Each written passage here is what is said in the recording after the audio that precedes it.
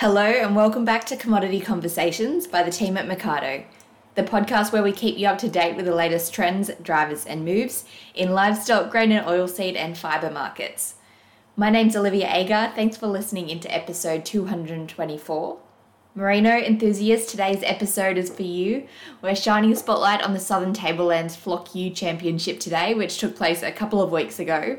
Now, Ally Jaffrey is Wool Area Manager for Nutrien Ag Solutions based in Crookwell in central New South Wales and has been a big part of these U competitions. So she's joining us on the podcast today to share what these competitions are all about, what the learnings are and how the benchmarking, the knowledge sharing and the networking opportunities are helping to drive success in breeding and management of a flock. Before we jump into the episode, here's a few quick highlights from commodity markets this week. The autumn rainfall outlook released by the BOM and a lurking warning of El Nino was making many of us feel a bit uncertain about the season ahead, but pretty widespread rain over the week and more on the forecast ahead has provided a very welcome boost to confidence that many regions will have an early start to the winter cropping season. Now, growers will be ramping up their preparations ahead of planting now in the south and east, and early seeding is underway in WA. The rains also sparked up the stall lamb and sheep market, with prices improving this week, even with larger volumes coming through the sale yards than the week prior. On the cattle front, supply out of the north is still pretty constrained by the ongoing wet conditions though.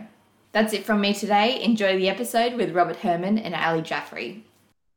Yes, hi Ally, and Ally, welcome to Commodity Conversations. It's fantastic to have you on board.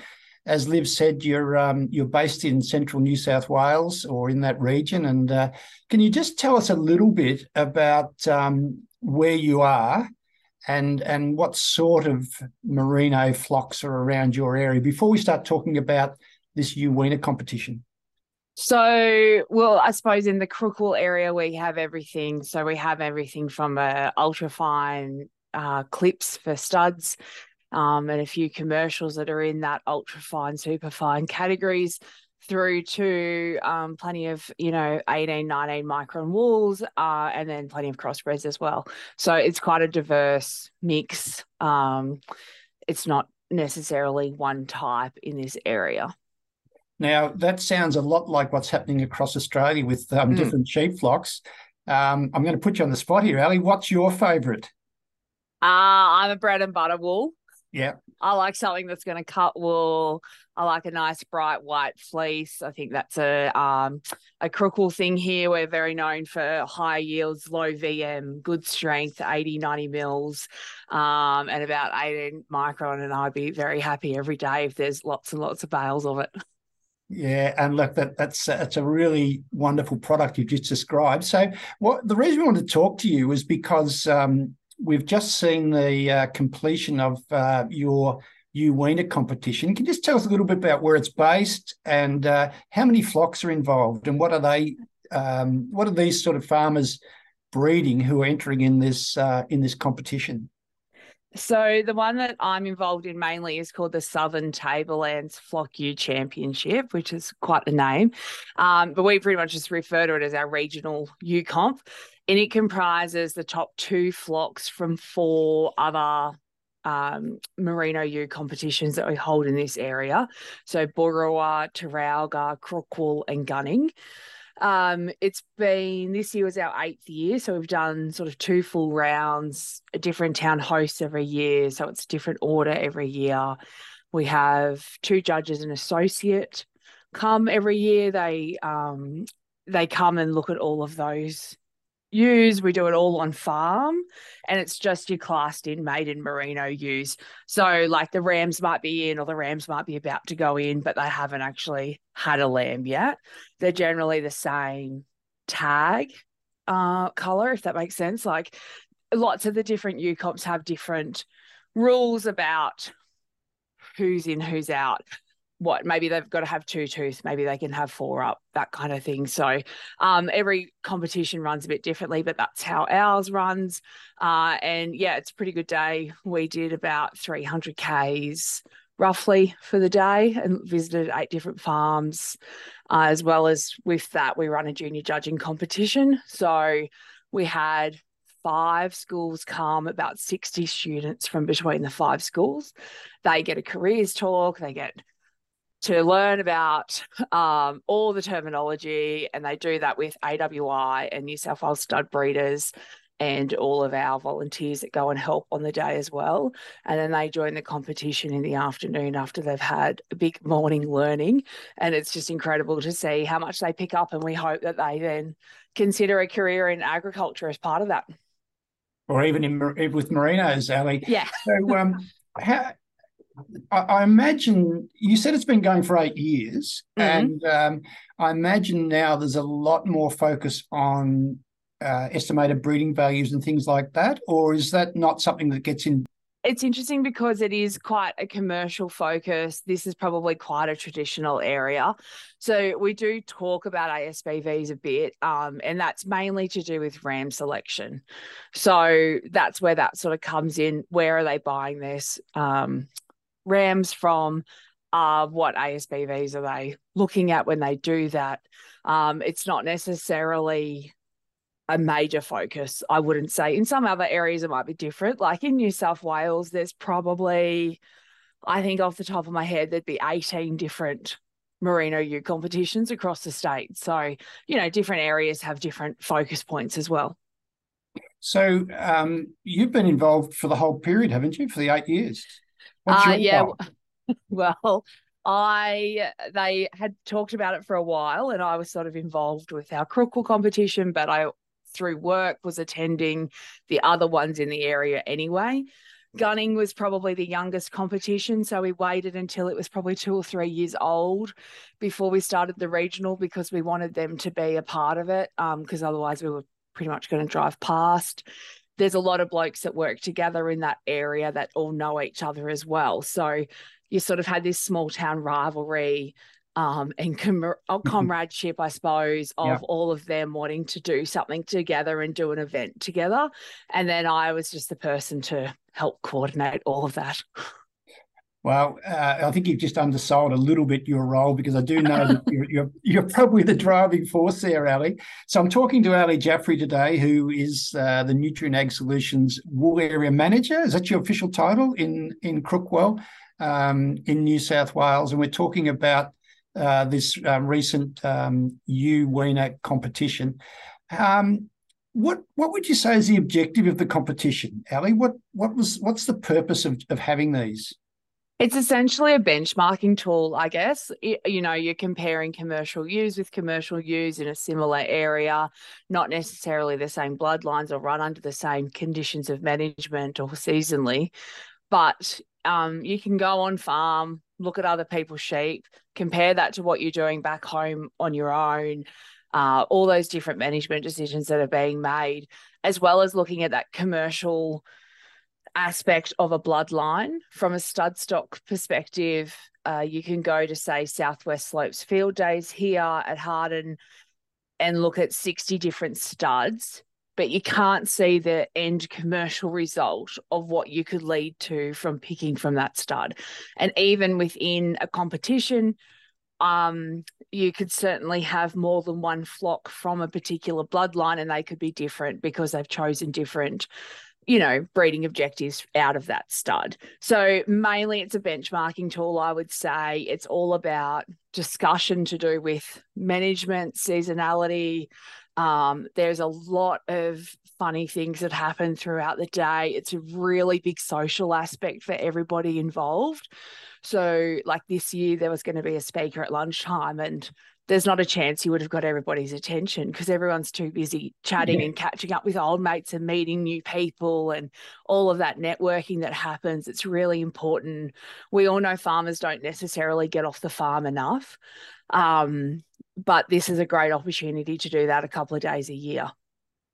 It's fantastic talking to you about this. I imagine there's been some things happen over this period of time that have got people thinking differently about their merinos. What are some of the things you've noticed that they've picked up?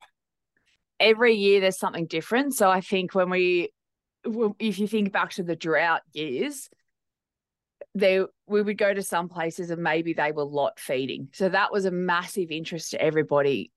how did they set that up? What was the infrastructure? What was the cost? Should they have done it earlier? What was the numbers in a pen? How big was the pen? Or were they trail feeding? Or, just little things that they want to know so that next time if we go into that again, they will be prepared.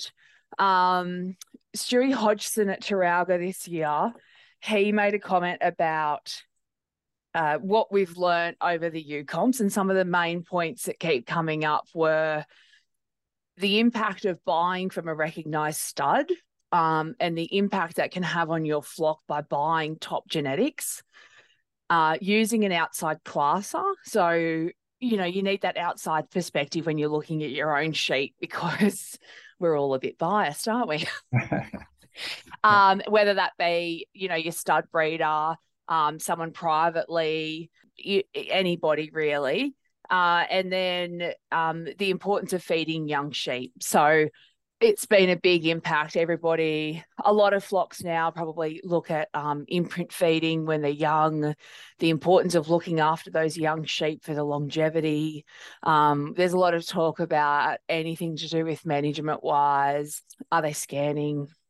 Dry use going back into the flock, why, that kind of thing. So it's been really impactful, I think, to see people's businesses grow as a result of it. Ally, have you noticed any changes in the sheep and the flock and the wool, I guess? And I know 8 years is not a long period of time in sheep breeding, but are people sort of picking up things that they're going to change in their type of sheep or their way they structure their flocks?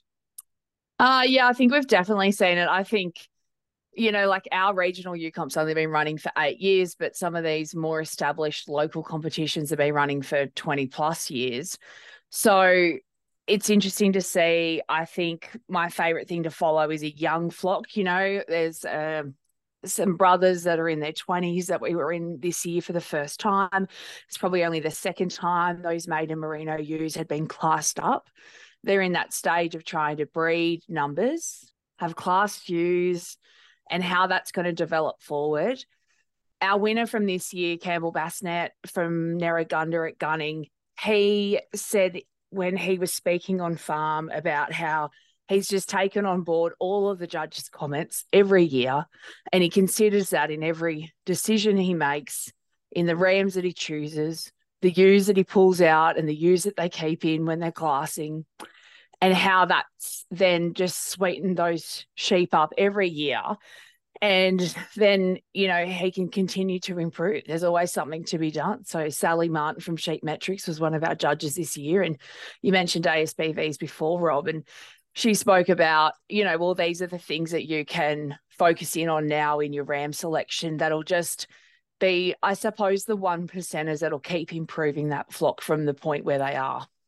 Ally, I'm really impressed listening to you, because what comes through is not only your depth of knowledge, but your real feeling for the merino industry and the wool industry, and that's something that I just love. And I think also what we can extrapolate from that, Ally, and not to embarrass you, is that not only are you a real asset for the Nutrien Ag Solutions in that region, but certainly for the merino industry and the wool industry. I know these competitions need passionate people who put the hard yards in, and I know that you're a driver of all that. What do you see next for the competition? How do you see this evolving? This will be my last year coordinating, so I'm hoping that some fresh faces coming on board will bring some new ideas with them as well. So it's something that you do need new people to be involved in, and I'm sure across New South Wales it's the same story. There's a lot of familiar faces that have been driving the competition for years, and everybody would love for some new people to get involved and push those competitions to the next level, I guess. It's an interesting space because often the people on the committee are on other committees together. For our area, a lot of our competitions are run with our local show societies. So the competitions are run on farm for a day or two, and then they go to the local show, and the finalists and the winner are actually announced at the local show. And that's a really big draw card for those local shows, and these subcommittees can really drive that. So it's a powerful thing, but we do need more people to be involved, and that'll keep evolving. And the other thing is that the actual there is a national body as such called the Commercial Merino Ute Competitions Association, and they have a seat on the WICP panel, the Wool Industry Consultative Panel. So that voice actually gives a voice to all of those commercial growers straight to AWI. And I think that's something that we will see continue to develop into the future. Well, Ally, I think you're certainly doing your job, and your point about getting young people in is really relevant and really important. We're at a good time, though, because people are suddenly excited about being in agriculture and coming back to it. Ally, fantastic to talk to you. I feel very honoured that you've given us a little bit of time today on Commodity Conversations.